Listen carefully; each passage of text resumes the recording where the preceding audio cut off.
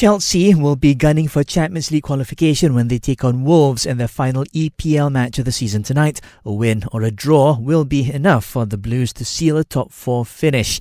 Even if they lose to Wolves, Chelsea can still qualify, but only if rivals Man United beat Leicester. Catch Chelsea versus Wolves from 10:50pm live on Astro Supersport 2, channels 832 and 812 in HD. PSG forward Kylian Mbappe has a doubt for their upcoming Champions League campaign.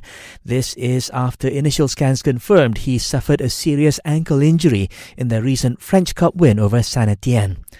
Honda's Marc Marquez will not take part in this weekend's Andalusia MotoGP.